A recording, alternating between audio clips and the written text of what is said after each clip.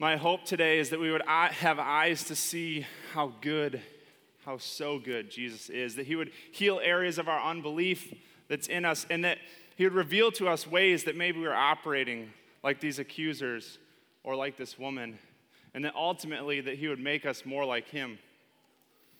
I find it interesting, at the beginning of chapter 7, these Pharisees are hot. These guys are frustrated. They're so mad. Why didn't you bring him in? Has he deceived you? Have any of the rulers of the Pharisees believed in him? Basically, if he was God, we would know, right? They're saying to the guards, we would know. No, but this mob that knows nothing, there's a curse on them. And finally to Nicodemus, who seems to be a pretty wise guy. Are you from Galilee too? No prophet comes from Galilee, though many do. Jonah, Nahum, Hosea, Elijah, Elisha, lots of them.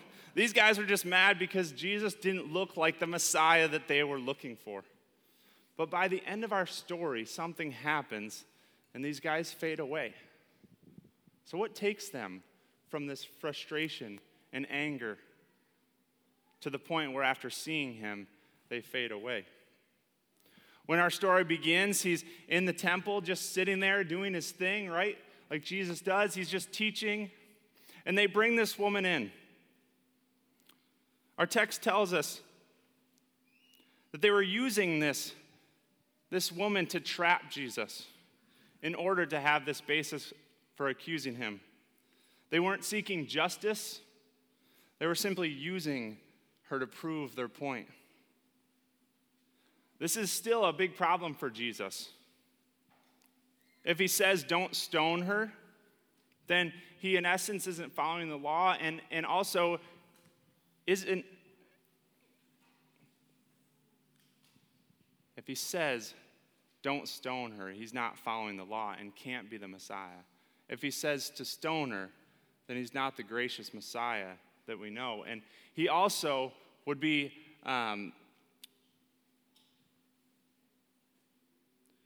in risk of being arrested by Rome. See, in this time, the Jews did not have the authority to execute the death penalty. We see this in John chapter 18 when they have Jesus before Pilate, and the Jews respond, and they say, but we have no right to execute anyone.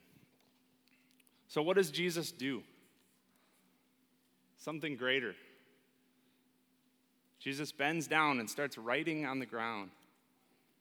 Maybe you've seen this in the Passion depicted. It's such a wonderful scene. And they keep on questioning him. And he straightens up and says, let any one of you who is without sin throw the first stone at her. And then calmly stoops back down. In light of how mad they were, this is wild that this gets these guys to fade away. Imagine someone makes a passionate Facebook post. Imagine it. And then someone puts an image in the comment section, or maybe just a simple meme. And then that person goes, you're right, let me delete this. Never happens, right? Never happens. But for some reason, in this story, Jesus doodles on the ground, and these guys fade away. It's also noteworthy that being sinless was not a requirement to hold someone accountable to the law. But having the accuser there, the person who would have also been with her, was a requirement. So what's the deal? What causes these guys to fade away? The text doesn't really tell us. It just tells us that the older ones first and then the younger ones. But the most compelling argument I found is found in Jeremiah 17. Could Jesus be using the very thing that they are trying to trap him with, which is the word, to flip it back on them? So I want to read a little bit of part of that. So this is Jeremiah writing to the the tribe of Judah, who has just fallen away from God. They're not executing the things that he's called them to be. And honestly, they look a lot like the Jewish leaders. the screen here for you? Wonderful. This is what the Lord says. Cursed, we're going to start in verse 5 if you flip there. Cursed is the one who trusts in man, who draws his strength from mere flesh, and whose heart turns away from the Lord. That person will be like a bush in the wasteland. They will not see prosperity when it comes. They will dwell in the parched places of the desert, in a salt land where no one lives. But blessed is the one who trusts in the Lord, whose confidence is in him. They will be like a tree planted by the water that sends out its roots by the stream. It does not fear when heat comes. Its leaves are always green. It has no worries in a year of drought and never fails to bear fruit. The heart is deceitful above all things and beyond cure. Who can understand it? We're going to skip down to verse 13. Lord, you are the hope of Israel. All who forsake you will be put to shame. Those who turn away from you will be written in the dust because they have forsaken the Lord, the spring of living water.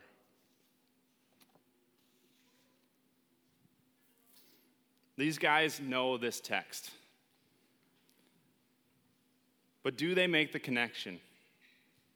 Maybe the older ones first, and then the next, the younger. But these guys know the book inside and out. From a young age, this is the main thing that they were studying. They knew it like we know little slogans.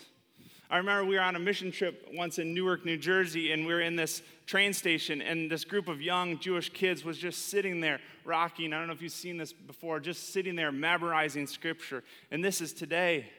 These guys knew this thing. They knew it like we know, like I said, these little slogans. So I just want to try a couple just to see if we can, a little call and response to get you guys active. Okay, I have to do this with my students to keep them engaged. So this first one my daughter didn't know, so I hope you guys do. I'm pretty sure you will. It says, break me off a piece of that. Okay, or may the force be. Okay, and this one's a risk, but you younger generation, you need to help me out. It starts like this. It says, savage love. Did somebody. Yes, thank you. Parents, that just means your kids are on TikTok and Instagram too much. Students, okay, get in the word, please. It's hard to imagine that these guys can't make this connection. Do they remember the day before when Jesus said, let anyone who is thirsty come to me and drink? Can they see that he's the spring in Jeremiah 17? Do they see the connection of their names being written in the dust? Or their lives looking just like Judah?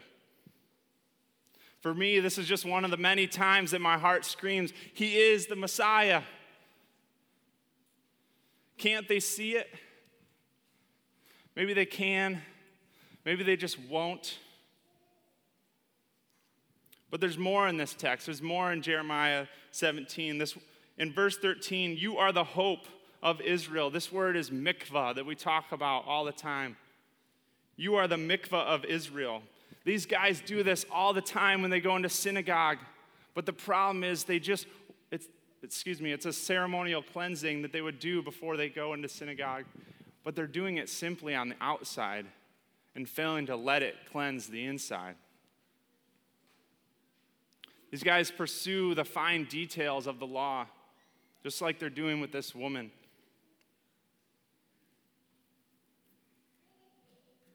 But they miss the more important things.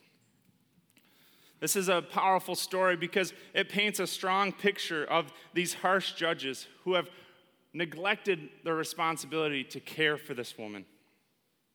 To them, she is disposable. And their aim is simply to use her to corner Jesus. But they can't. That day, the only one sinless, the only one who could have cast a stone at them and at her was there, and he had a better way. This story first just makes me celebrate how good God is, like we were doing in those first couple songs. Sorry, this is so weird. RJ, you rock. How do you guys do this?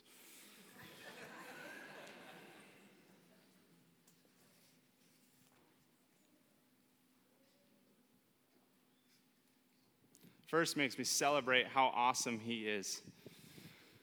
But then it makes me look and reflect, are there areas of my life where I'm looking like these guys? Do you have memories or stories that you regret, where you looked like these accusers? I tell the students all the time that this was me in high school. I was so done with the cliques and the drama at the school that I went to that rather than looking like Jesus, I just wrote people off. Looking more like the Pharisees because they knew I was Christian. But I'll never forget a moment, and I can't believe I did this, where I got really carried away. This was back in 2007. I had just finished a 6-month training school, discipleship training school. I was on fire for the Lord. I had just gone back to another school, a 3-month intensive counseling school. I was getting counseled, being encouraged in the Word, and learning to counsel other people. And I was hanging out with this group of guys. Now, to me, this was the coolest group of guys ever. These guys were in love with the Lord. Most of them were in this other school where they were just reading through and studying the entire Bible in an entire year. And they were on fire for the Lord. And they were just the coolest group. These guys were from Tonga, from Fiji, from Brazil, from all around the world. And so just to have this group of what I thought was just like manly men who are in love with the Word was just really cool to be around. And so one day we were just hanging out, and we saw this guy and this girl climb up into this tree house that was in the center of the campus. And now in the organization that I was a part of, the idea of being above reproach was a big deal. You never really were just alone, just a guy and a girl like this. We would, 2 guys walk a girl to her dorm at night. And so to see a guy and a girl walk up into a tree house together was a little bit alarming. So I wish I could say we did the right thing. But instead, a few of us looked down. There were some stones. And we began to grab these little stones and launch them up at the treehouse, thinking maybe it would say to them, "We know you're up there. Come down." But it didn't work like we hoped. Instead, they just hunkered in, right, and hid. They knew that we were out there. They didn't want to come down with the shame. So we just kept throwing them for a little while, not thinking much of it, and then we left and went away, and they probably snuck out. And it wasn't much time later that one of us realized, oh my, we literally just stoned them. Now, figuratively also, we didn't actually stone them, but our hearts saw the thing that we thought was worth accusing, worth pointing out, worth judging in them, failing to see our own accusations, failing to see whatever else junk was going on in our lives. And we could have easily just walked up to that ladder and just said, "Hey guys, this looks sketchy. Come on down." But instead, we stood from afar and just launched these little stones. And this is a lighthearted story, but I think it's true in our lives as well. There's other ways in which we actually do this. I think if we, like the Pharisees, like these Jewish leaders, let the systems of the world and the ways of the world get into us, then we will look nothing other than that, just like them. But I think we live in actually a wonderful time when the world is starting to look more and more like these guys, accusing, canceling, using people to prove a point, judging, throwing stones.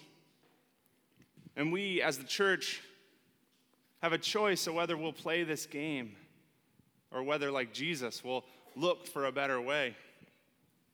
How do we cast the stone when we look rightly at ourselves? For me, sinner, son. When I'm living in my right identity, I can't. All I can do is lead someone to the bread of life. But imagine being this woman.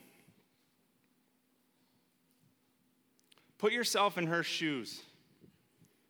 I think one of the troubles for many of us who grow up in the church is unless you've had a prodigal moment, it's hard to connect with this woman in this story, right? It's hard to connect with your brokenness being the same or equal to hers unless you see that we look like these Pharisees and really are in just as much need of God's grace and forgiveness.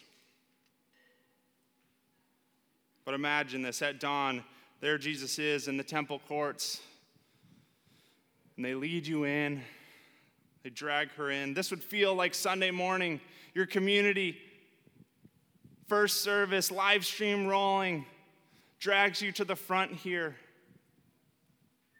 And before everyone, says this man, this woman was caught in the act of, and then fill in the blank.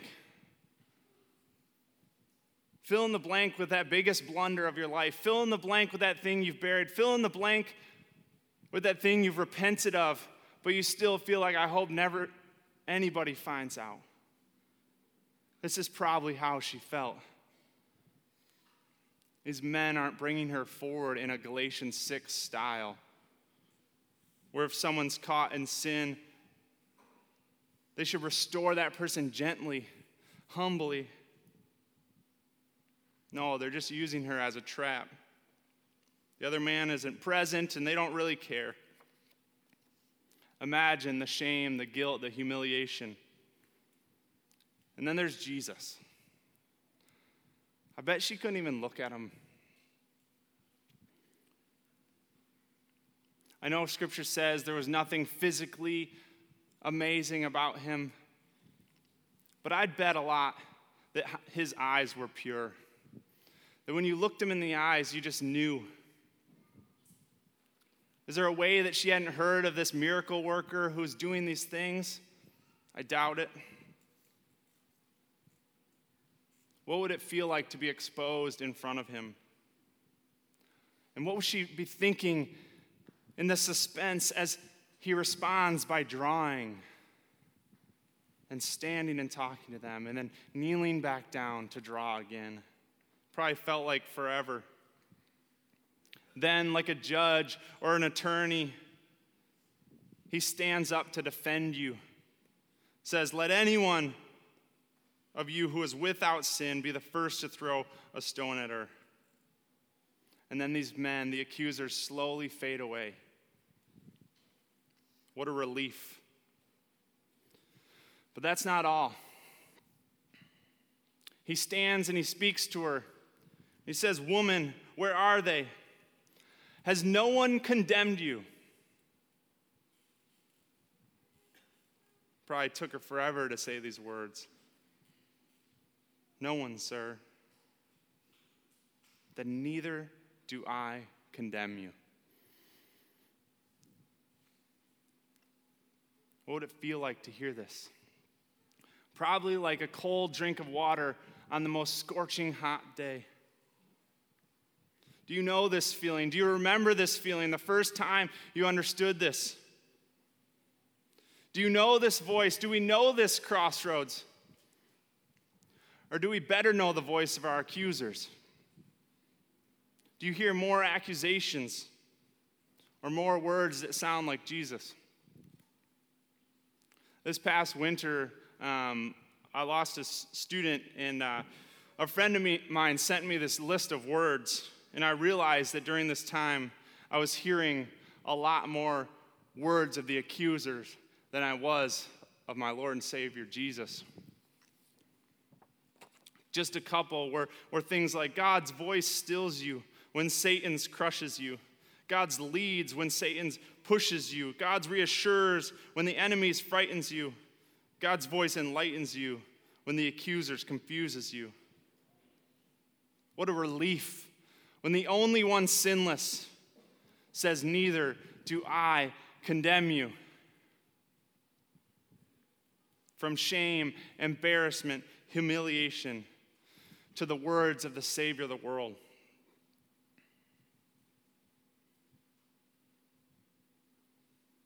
If you never drank this in, I encourage you today to do so. As we take communion, and we'll have the prayer team here at the end to grab someone and pray with them. Every day for months, I drove by this sign of graffiti. I think we have a photo for you. That says, freedom is dead.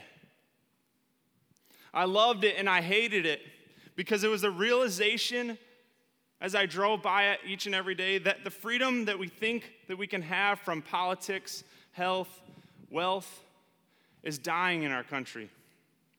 And don't hear me wrong, I love these freedoms. But I think it's also revealing some of the idols in our lives, some of the idols in my life. And it's times like these that I think we begin to taste how good freedom in Christ and these words in this story really are. I wish I could meet whoever wrote this thing and show them where true freedom is. But there's two sides to this coin of freedom. The first says, neither do I condemn you. And that is first. And the second is, go now and leave your life of sin. It's important that we get those in the right order. And without both sides, though, this coin is useless. It won't work in the pinball machine of life. And if we try, then we'll just look like the Pharisees in this story. But don't get me wrong, each of these can be equally hard to accept. Accepting our freedom, our sonship,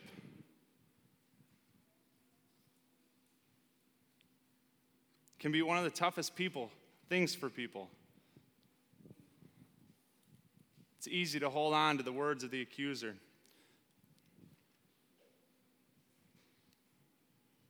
To believe that there is no guilt, no shame, because of what he's done on the cross. But then also we're called to live a life that strives to be like him, that strives not to be complacent, but to do something about it and to walk it out.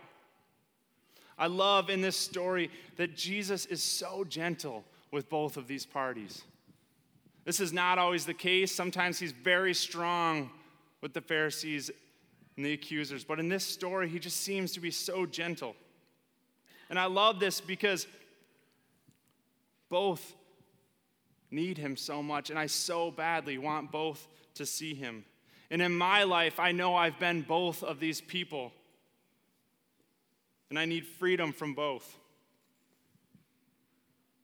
When I begin to live like either character in today's story, I need his word, this body, this community, to bring me back to the truth.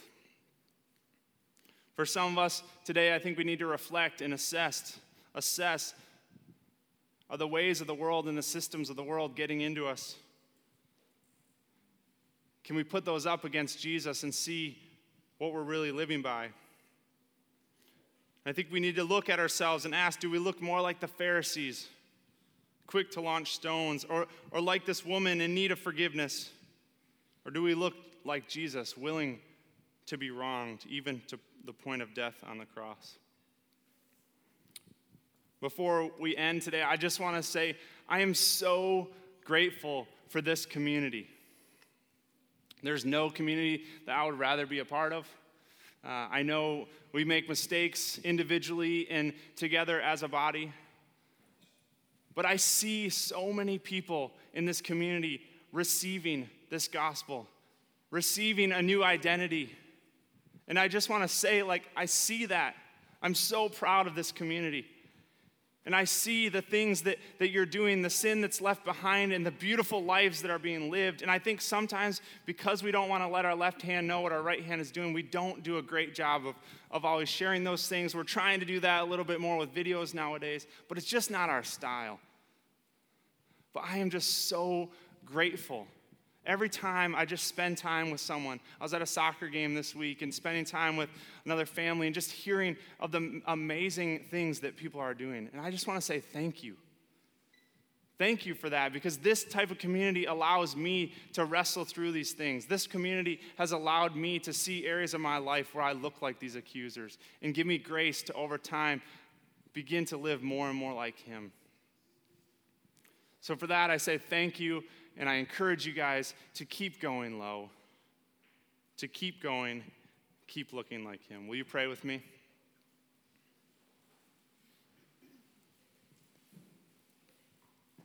Father, I just thank you for your word that directs us as we get off the path. Pray that you would just heal us. Heal us.